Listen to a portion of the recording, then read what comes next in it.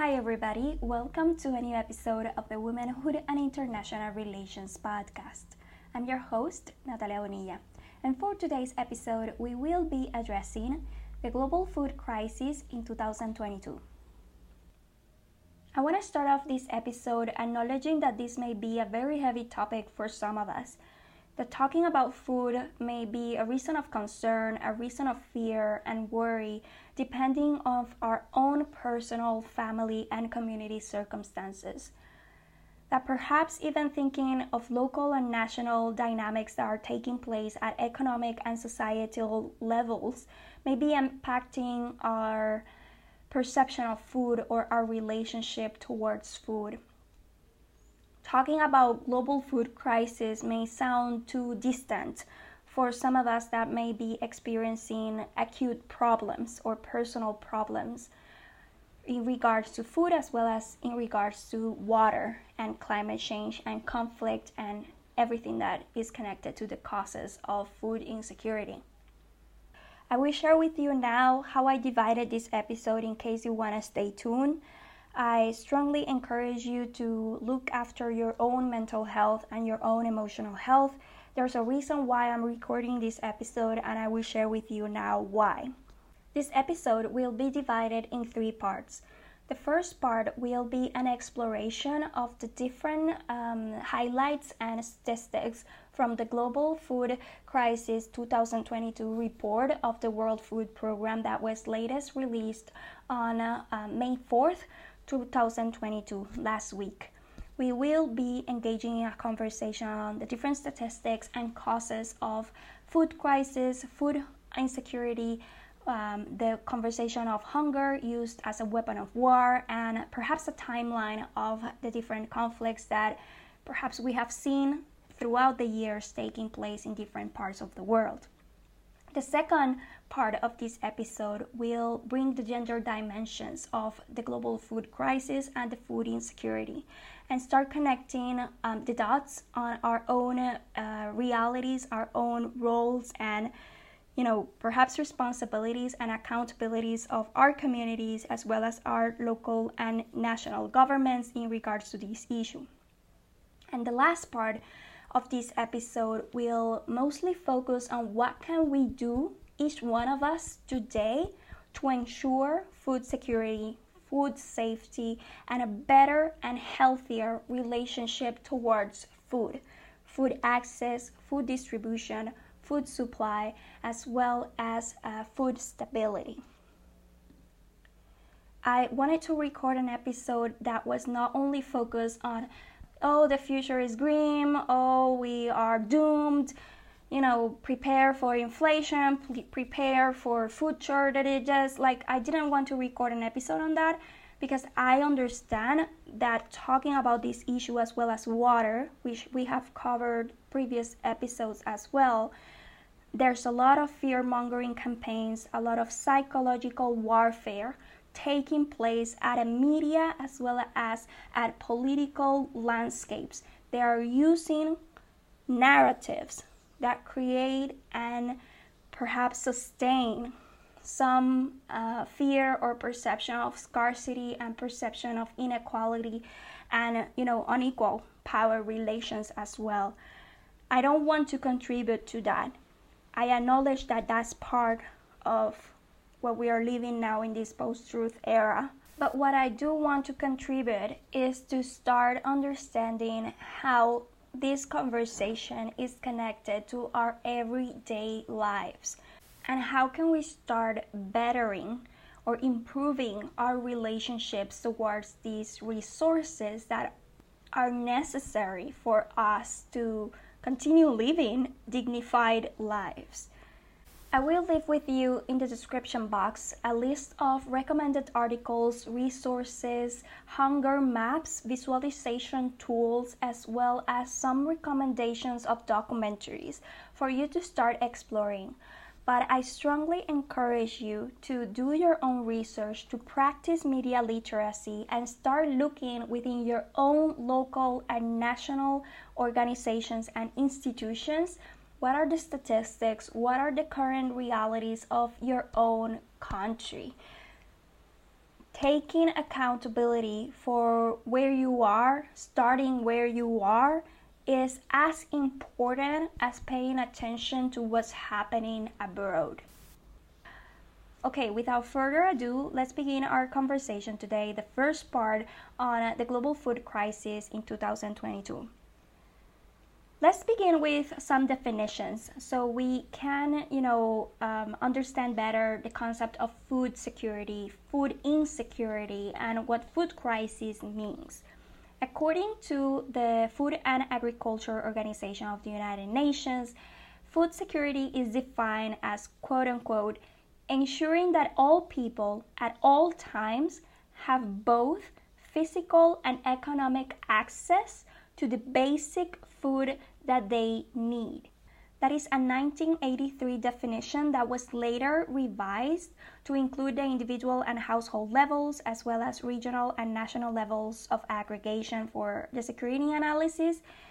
Later on in 2018, that same definition got expanded to include sufficient, safe, and nutritious food that meets their dietary needs and food preferences for an active and healthy life. I will list it down below on the description box. There are four pillars to food security: availability, access, utilization, and stability.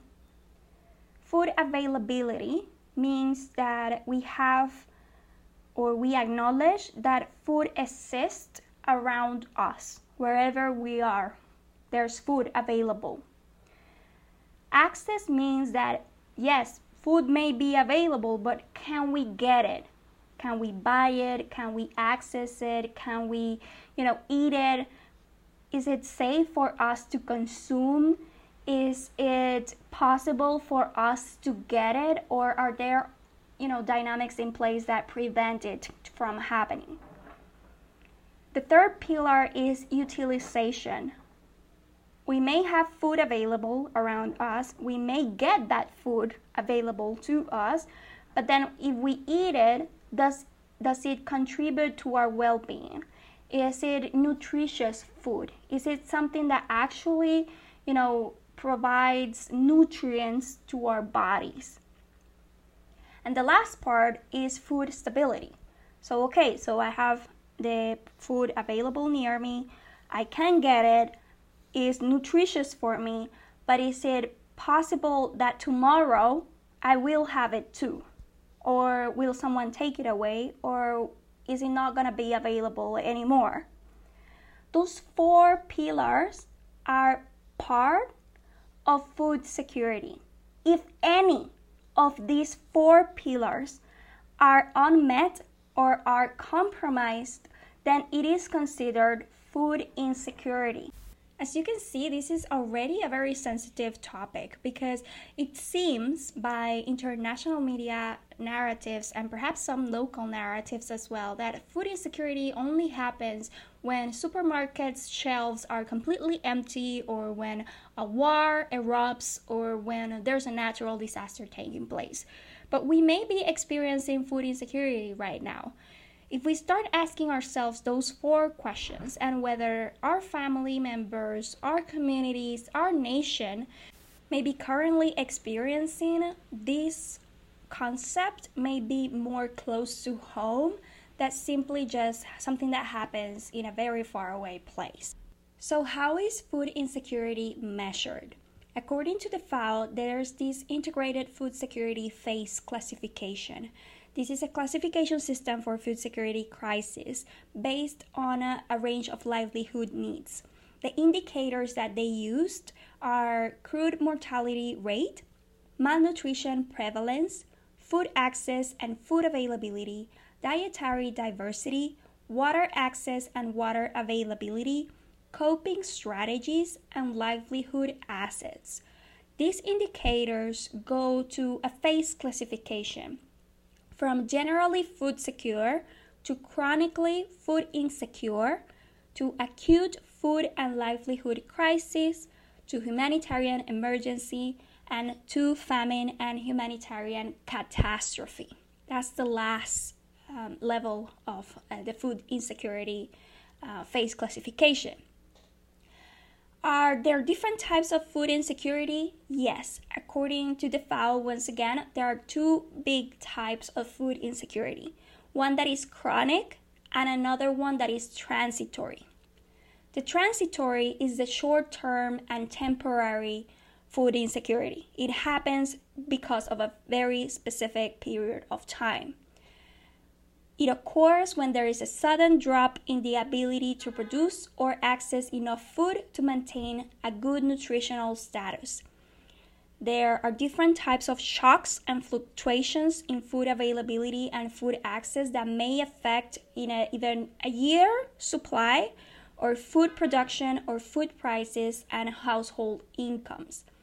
And this transitory food insecurity, in the difference to chronic, is very unpredictable. It can emerge suddenly.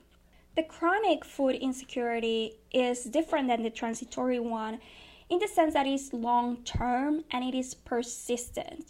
It occurs when people are unable to meet their minimum food requirements over a sustained period of time.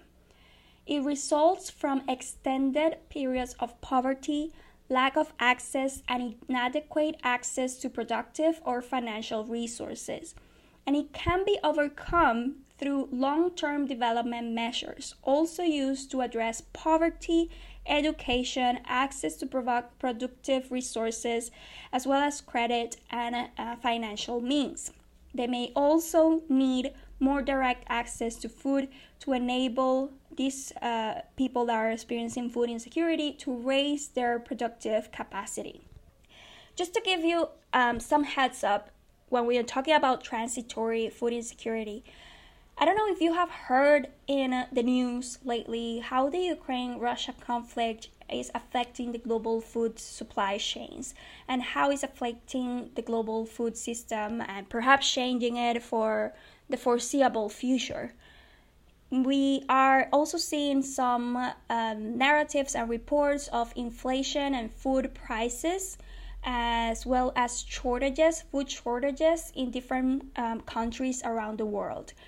This may be considered at this point in time as a transitory food insecurity crisis. However, if left unattended or if handled poorly due to the different national dynamics as well as international decision-making protocols and implementation programs, it is possible throughout time that it can develop into a chronic food insecurity crisis. So, is food insecurity the same as hunger, as malnutrition, or as poverty? According to the FAO, and I quote, "Hunger is usually understood as an uncomfortable or painful sensation caused by insufficient food energy consumption. Scientifically, hunger is referred to as food deprivation. Simply put, all hungry people are food insecure, but not all food insecure people are hungry, as there are different causes of food insecurity, including those to poor intake of micronutrients." Closing quote. So what are the causes of food insecurity? Depending on the context that we are focusing or living on, this may vary, but according to the World Food Program, World Vision, Concern Worldwide, and several organizations that I'm going to list down below, these are some of the main causes of food insecurity and global food crisis. Poverty, food shortages, war and conflict, climate change, poor nutrition, poor public policy, and economics.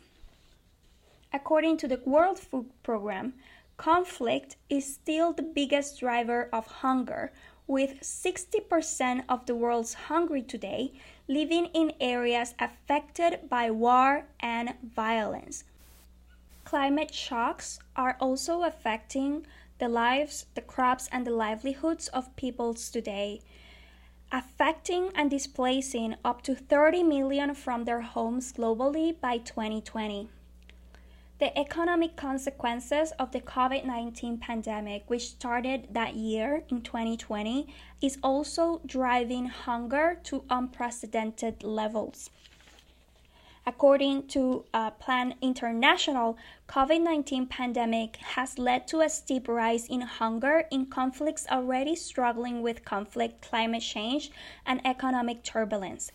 The Global Report on Food Crisis 2022 shares that in 2021, the levels of hunger surpassed all previous records as reported by this specific publication, with close to 193 million people facing acute food insecurity and in need of urgent assistance across 53 countries and territories, according to the findings of this document.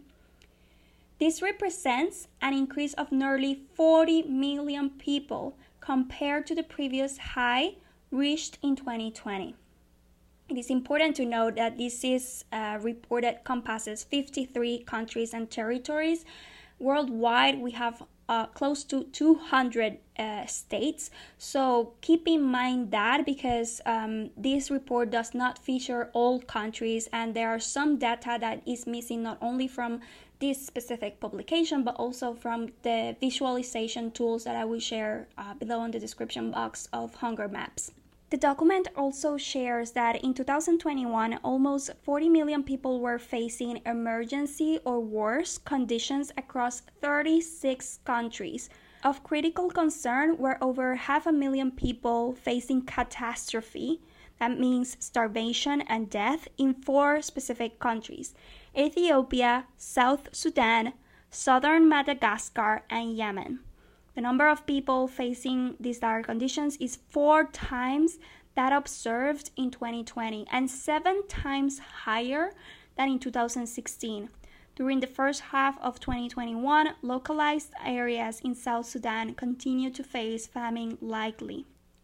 An additional 236 million were in stressed acute levels of food insecurity across 41 countries and territories in 2021 and required livelihood support and assistance for disaster risk reduction to prevent them from slipping into worse levels of acute food insecurity.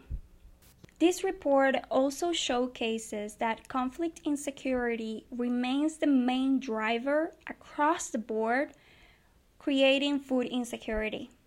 Economic shocks affected 30.2 million people were in crisis or worse in 21 countries last year, with global food prices rising to new heights as a result of a combination of factors and the slow economic recovery from the COVID-19 pandemic and the widespread supply chain disruptions.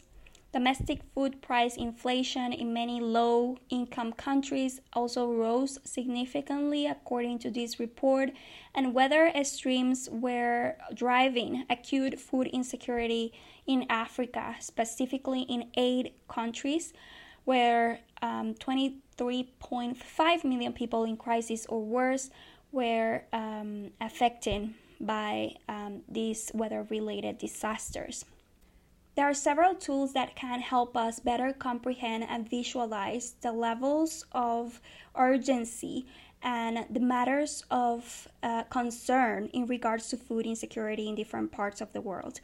I will share below in the description box. There's a report on the Hunger Hotspots report of 20 countries where conflict, economic shocks, natural hazards, political instability, and limited humanitarian access are putting millions at risk. Featuring 10 specific countries that are being affected right now in the most critical conditions. These are Ethiopia, Nigeria, South Sudan, Yemen, Myanmar, the Central African Republic, the Democratic Republic of Congo, Central Sahel, Sudan, and Mozambique. There's another tool that I invite you to check as well, which is the Global Hunger Index released by Concerned Worldwide, the International Food and Policy Research Institute, and Welthunger Hilfe, which is a German organization. The Global Hunger Index features 10 hungriest countries of 2021. There's a listing of 10 and some variations between what the hunger hotspots and the WFP as well as the FAO shares.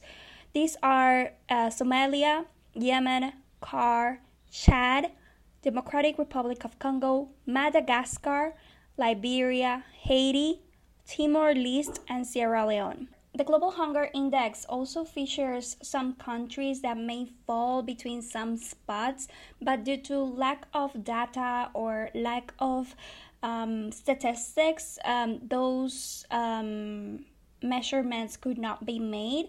But they make this disclaimer saying that between Somalia and Yemen, countries such as Burundi, South Sudan, and Syria may fall due to the levels of chronic hunger being experienced in this specific context.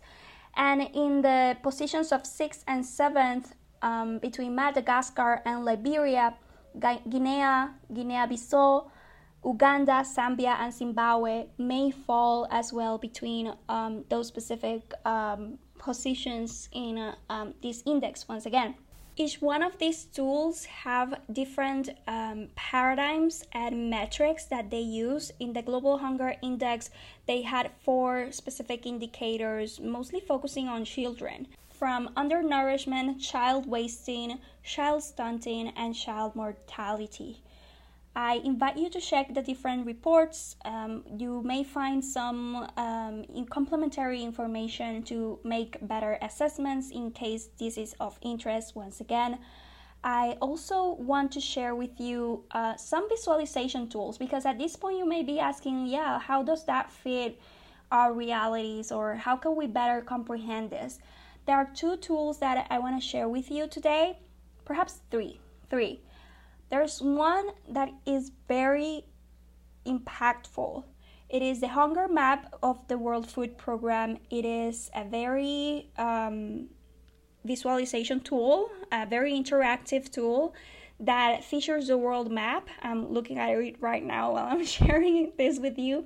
And they feature several points in different parts of the world, from countries that feature very low to very high insufficient food consumption, to those that are living in areas with significant rainfall or vegetation deficit, and those that are living in areas with significant excess rainfall. I really find this tool very good if you want to see better what the statistics are, because at some point we may be like, these are just numbers. But when we start looking at the world map and we start looking at the red areas, at countries such as Afghanistan, as Mali, as Syria, as Chad, as Venezuela even, that may fall into one of these indexes, but as we are being told by these international organizations, there is insufficient data to make the reports on where Venezuela fits in terms of hunger and in terms of food insecurity. Figure out where your country fits. I really like this hunger map because it also features climate change in a way. There are geographic zones that have heavy rainfall or that are experiencing droughts, severe droughts, that are also experiencing conflict or war. So this is a good tool map I'm sharing below in the description box. You can navigate with each country. You may not find a lot of countries here, so keep that in mind. There are some areas like, for example, Russia, Canada, Australia, a bit of South Africa that are left in the shadows. Venezuela as well is a bit left in the shadows, like we don't know what's going on according to this map once again. So keep that in mind. There's another map from Feeding America, which features food insecurity in the United States. This I also find very interesting because there's this perception that, people in the global north have it all figured out and have a lot of money and food, and they don't experience food scarcity. And there's this notion that in the United States they have a lot of food. Well, guess what? In this specific tool and map, and also check all the different resources from Feeding America and other organizations, there's a important distinction that you may have a lot of food available and food access, but you may not have money to buy that type of food. You may have a lot of food available that is a lot of processed food that may not be nutritious. So we go back to what I said in the beginning, the 4 aspects of food security. Here you have the estimated ranking of states that are experiencing poverty, that are experiencing high levels of malnutrition, high levels of food insecurity, and some areas of states that may experiencing more acutely or chronic than others. So this is interesting. However, this map goes only to the 2019, doesn't go to 2020 and 2021. They did release a companion, an interactive study with projections of the COVID-19 pandemic effect on the food insecurity in the United States as projections for 2020 and 21. These are complementary. I will feature them below in the description box in case you want to continue understanding this issue. There are other infographics shared by Al Jazeera in terms of hunger used as a weapon of war in different countries. In the case of South Sudan, in the case of Yemen, Ethiopia, in the case of Afghanistan. And this is a very delicate subject. Perhaps we may need another episode to address hunger as a weapon of war. But if there's something to clear out, is that this is not an event or a campaign that has been only used in the 21st century. Like, it has been used throughout time, and most recently in the 20th century there were several instances where this happened. I will share down below in the description box timelines and resources to see different types of famines taking place, either due to lack of resources, either due to conflict itself, or through tactics from governments or rebel forces. In the 20th century, we saw it as a mass starvation campaign from part of the USSR, to also mass starvation campaigns from the case of Chinese Communist Party in the 1950s, to what happened with the Khmer Rouge as part also not only of the labor camps, but also as part of a very direct tactic connected to the genocide. And we also saw it with the results of conflicts between states and between ethnic groups. We saw it in terms of the Biafran famine in the 1960s, 1970, which was one of the most acute and chronic that we saw in the 20th century after Nigeria gained sovereignty from the UK and the Eastern Territory of Biafra declared its own independence, and there was a war that took place, and mass starvation was used as a legitimate weapon of war by the Nigerian troops. It affected up to 2 million people, and this is very difficult to swallow because numbers, we have talked about this in previous episodes, may escape our dimensions or our proportionality of empathy, because that's not how our brains work. But I invite you to check the different timelines and see the reasoning why hunger is such a powerful tool for those that want to control populations. We have talked about this in a previous episode on the TV series How to Become a Tyrant. In the case of Idi Amin in Uganda, how he used mass starvation to create political stability and also win popularity and engage in a war with Tanzania. He was ousted after people experienced high levels of famine. And we also saw it in the case of Sudan and South Sudan. And this specific case was difficult for me to research. I don't know about you, but it's very difficult because they have experienced hunger and famine for over 4 times in a period of 30 years. Like, this is very prevalent. Like, how it's not that you experience it once, is that it's being a recurring weapon of war. And in the case of Yemen, of course, we have talked about Hunger Ward, which is the documentary that features the deliberate intent to starve people. And in How to Become a Tyrant, the TV series, we address that dictators use starvation because they weaken the opposition.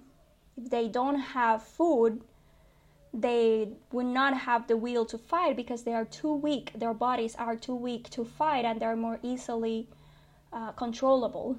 To close this first part and go to the other parts of the gender dimensions and what can we do about it? Hunger used as a weapon of war. Keep in mind that there are different types of uses. First, to know that the General Assembly, the UN General Assembly, has indeed declared that starvation is a method of war, and the deliberate blockade of humanitarian aid are expressly condemned and declared as a war crime, according to UN Security Council Resolution 2427 in May 2018. It calls states to punish violations on this issue. The Assembly of States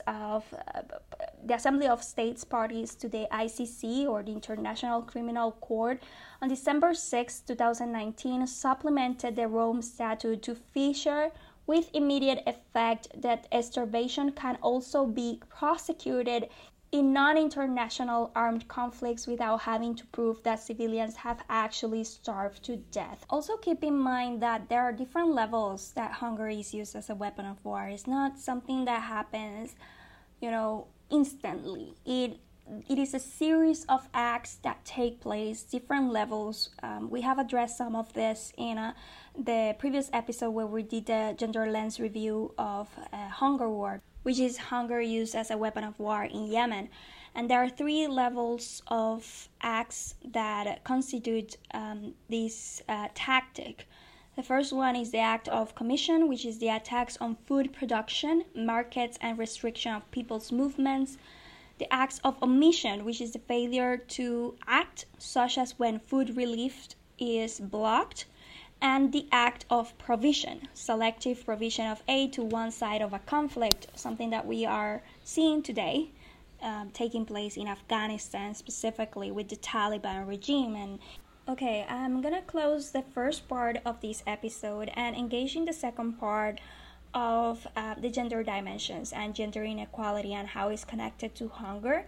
For those of you that are doing feminist perspectives, feminist research, or feminist advocacy, and perhaps are wondering what are the gender dimensions about hunger, if you're interested upon that, that's what we're gonna share here.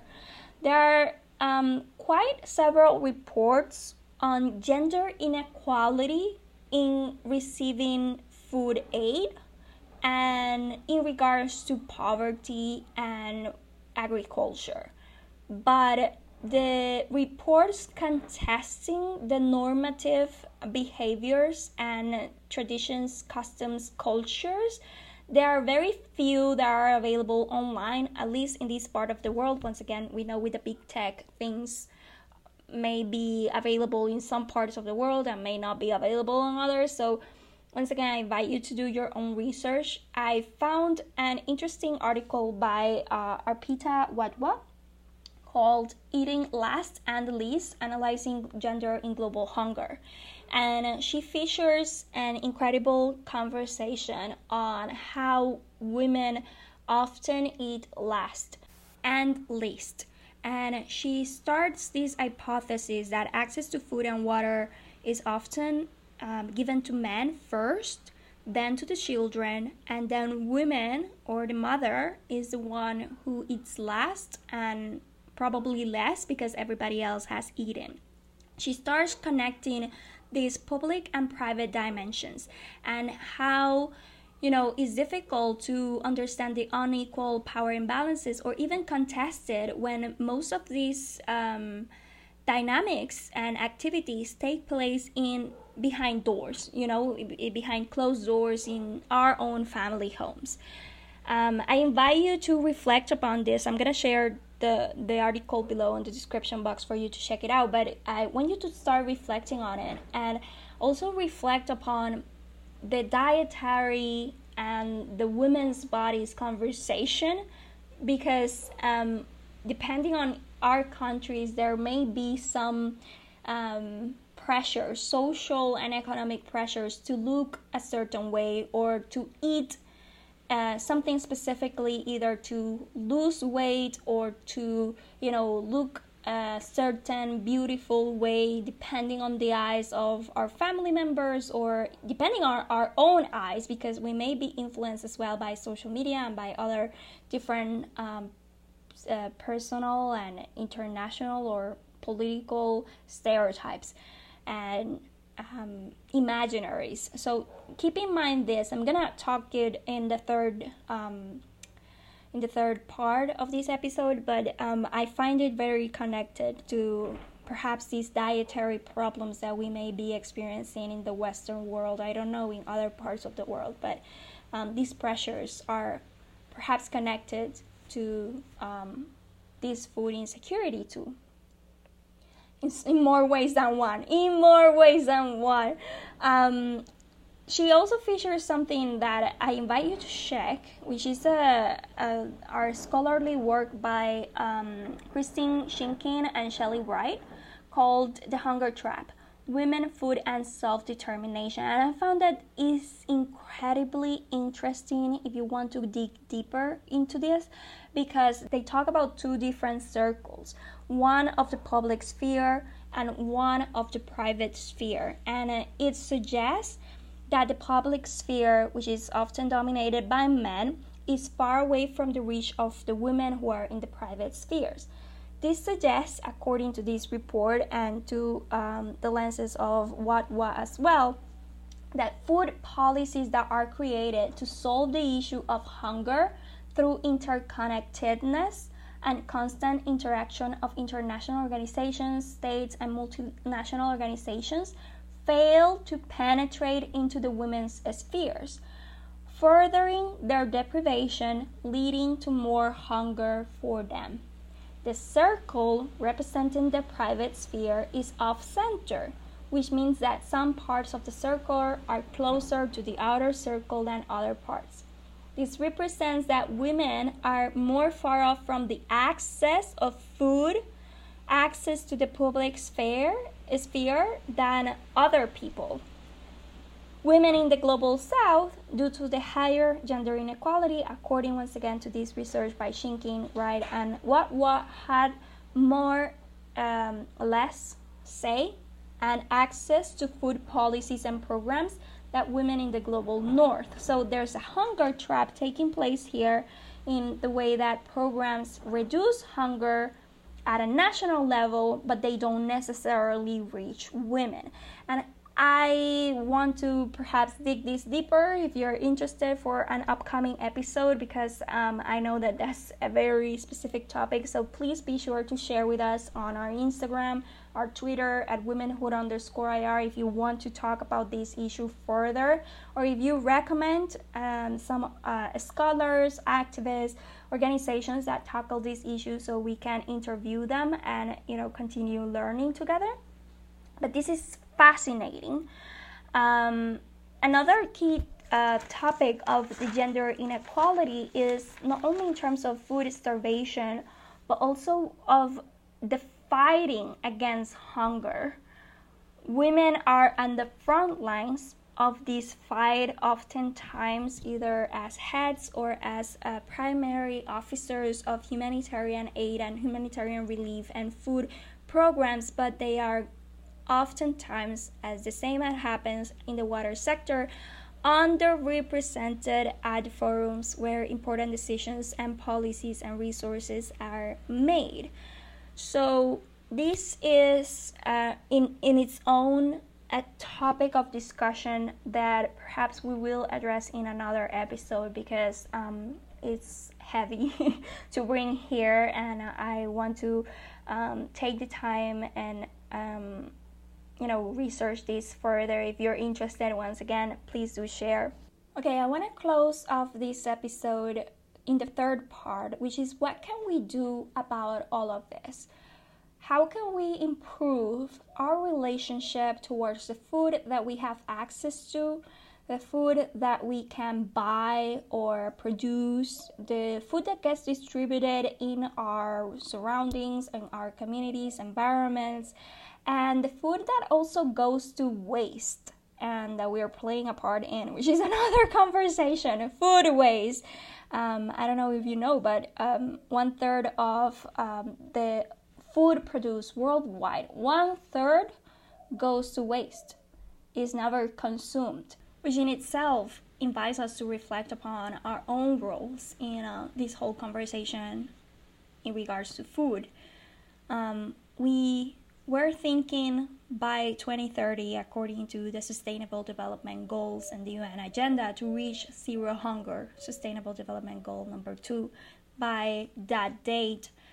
It has been said that with the COVID-19 pandemic, the 2030 goal was delayed, so perhaps it's going to move to 2050. Still, that's under revision of the international institutions. But something that we can start doing today is, first of all, understanding and asking and doing a very deep reflection upon our own relationship with food. How are we relating to food? Are we knowledgeable of the food that we have access to? What kind of food do we have access to? Do we have the means to acquire that type of food? Are there people in our family, in our communities, in our nations that because of race, because of gender, because of different professions, different social stratus, economic and class means, they don't have access or cannot acquire or utilize or produce or own land or the means or the resources to eat food? Is the food that is being accessed to in your communities, in your family, is it nutritious food? Are you actually being nourished by the food that you are consuming? What are the statistics? What are the situation? Perhaps there are some reports, some projects, some innovative tools, some campaigns by several organizations at your local community that are doing incredible work, researching, interviewing, finding ways to create either a local farmers market or either creating local produce, or perhaps creating huertos caseros, or home gardens or community gardens. What are ways that you can, looking to what's near you, connect better with what you consume? How can you better protect those resources for yourself and for the survival of those around you? If conflict is one of the main drivers of food insecurity, starvation, hunger, malnutrition, etc., if climate change is also becoming one of the main drivers, how can you engage in non-violent conflict resolution practices in regards to food, in regards to water? And the reason to start reflecting upon this is, according to the WFP, if communities are not empowered to withstand the shocks and the stresses they are exposed to. This could definitely increase migration and possible destabilization and more conflicts. We have the opportunity, if you're listening to this, we have, each one of us, the opportunity, the responsibility, and the accountability to do our part in creating food safety, food security for ourselves, for our loved ones, and for our nation. In the description box of this episode, I will list recommended articles, videos, and documentaries to start engaging in this conversation on food security. What are different ways that we can approach food production, food sustainability? How can we better, create our home gardens or community gardens? How to establish a relationship with local farmers, farms, markets? What are their importance? The importance of agriculture? How can we start owning land if that's in the case? If we live in urban cities or urban scenarios, how can we start collaborating with each other in order to ensure food safety, food security for all? There are many resources that I'm going to list down below, and also invite you to share if you're interested on our different social media channels. I want to finish off sharing a bit of my personal story and the story of Puerto Rico in terms of food, in case it serves as an example of how can we shift mindsets towards a better relationship with food. In my personal case, I come from Puerto Rico. I was born and raised in Rio Grande. I come from a very poor family. And when I was growing up, I was not paying attention to food. I was just eating what my parents gave me. Oftentimes was bread, fruit, tortillas, cookies, and fast food because it was cheaper. The cheaper aspect came at a high price in terms of health and well-being. Not only in terms of myself, but also in terms of my family. Come from a family that has been diagnosed with diabetes as well as overweight issues. That's something that I'm going to explain in the Puerto Rico part, because it has something to do with the way of the U.S.-Puerto Rico colonial relationship and the way that they have been treating our food products. But I myself experienced anemia and chronic eczema since growing up. It wasn't until I was an adult that I started taking charge of my health, because throughout my child and teenage years, my doctors were always looking at the symptoms as, oh, you are having problems with your skin, but they were not asking about my dietary intake. What was I eating? That was never a question for them. They were not even asking if I was allergic to things that I was eating. And after I became an adult, I started taking charge upon that, starting doing a lot of studies and learning more. And one of the things that I came across back then, when I started earning an income as a journalist and as a professional, was the fact that eating clean, eating good, eating organically, and things that were not processed, that were fresh, was expensive if you live in the United States and if you live in Puerto Rico.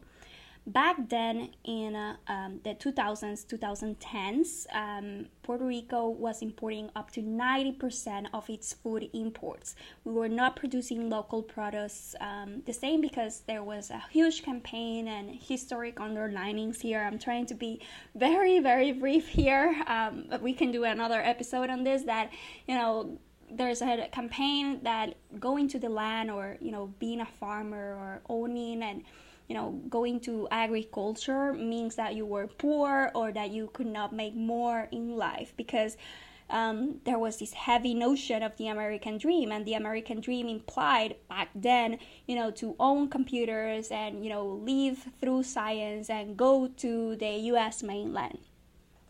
The whole point that I'm sharing this is that by 2017, when Hurricane Maria devastated the island and the U.S. and the Puerto Rican governments disrespected and, affected the humanitarian aid that our people was receiving, a shift in mindsets came for the better. This blessing in disguise that I was referring to earlier, which was that, people started to grow their own food. to create local produce and start honoring the land and start interchanging with each other. Something that, right now I'm living back in Puerto Rico, and in my own rural neighborhood, our neighbors are exchanging food produce. Like in my specific case, I have a very small backyard, but we have avocados, papayas, mangoes, and we start connecting with our neighbors, and sometimes we interexchange plantains or goat meal or eggs or some fruits. The whole point is that there was a shift of mindset, and the decrease of food imports came, and right now we are on the way of continuing sustainability practices and food security practices. Amidst a lot of other controversies going around between the governments, local and US governments, trying to sell our lands, our beaches, on our mountains and more. That's a topic for another day. Something hit after Hurricane Maria, which was that shift of mindset. I'm not sure whether or not we need to wait for a natural disaster to hit or a war to come to start paying attention to the way that we are eating. I know that in my specific case, with going to Miami, living in Miami, being exposed to that specific culture of clean eating everywhere, but so expensive, and people and influencers drinking kombuchas every day at $3-4 at kombucha, and eating plates of $20-25 clean rice and beans was really damaging, because I was not making enough money to go that route. And one of the conversations that gets missed is, where is that food coming from?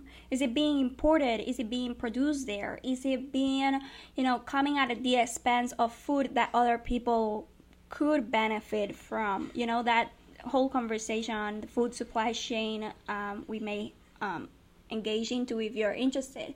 But my whole point here is that perhaps you're seeing at some levels documentaries on plant-based and veganism, and the reasons to reduce our meat consumption, and reduce specific intakes of protein, or dietary supplements and all that, depending on the culture that you are in. It may be affecting also your relationship with food. I know, for example, in my case, being an anemic, I have had a very, very battle trying to find enough protein in the plant-based diet that fits my iron needs. And it's been a very difficult process, because at a mental level, we want to make the changes, but then our body is like, we are not agreeing upon this. Like, this is not doing much, no matter how many beans and legumes you eat. And I'm sharing this with you because I've been living in urban and rural areas. And I know coming from a rural area, it's easy to say, grow your own food and grow your own garden. But if you're living in an urban city where the space is limited, or where you don't have the time to do hydroponic and engage in that type of gardening, because that's also another thing. Not everybody wants to become a garden. That's something also to take in consideration. How can you find ways, depending on your context, to talk about this issue of food and food security in a safe environment? Either going to a local or a community garden, or creating your own home garden, or collaborating with people that are actually doing the difference. I don't know what may apply in your case, but what I am very sure, and I'm sharing this example of my case and the case of Puerto Rico, is that it was possible after very hard circumstances to shift and to start looking within and saying, you know what, we are not gonna depend on food from everybody else and not grow our own food, and say, hey, guess what, we are growing our own food. Hey, guess what, we are taking charge and accountability for our own health and well-being. Hey, we can eat nutritious food, and we want to eat nutritious food because that way our bodies are healthier. We need to take care of our bodies and our minds and our hearts and our souls if we want to go the esoteric route. And it is possible. We can overcome it. It may be a long road. I'm still trying to figure out ways to eat better each time without, breaking the bank. That's something to explore. But it's been a journey. That's the thing. It's a journey. I know it sounds very cliche, but that's all that I wanted to share today, to share with you that it is possible to shift from dependency of others to self-reliance and reliance of the community. The moment that we start agreeing that a new way to relate to food, to land, to resources, to each other is possible. It may not be possible for everybody in this planet at this current time, but it is possible to start today where we are based. Wherever you're hearing this, it is possible to start today if you decide that you want to take part, that you want to do something. That's it for today's episode. I invite you to follow us on Instagram at womenhood_IR, on Twitter, the same handle. We are on Telegram channel. You can also become a patron of our community and sustain this podcast with your support. We are growing this more and more, and I'm very, very grateful for your support. And talk to you soon.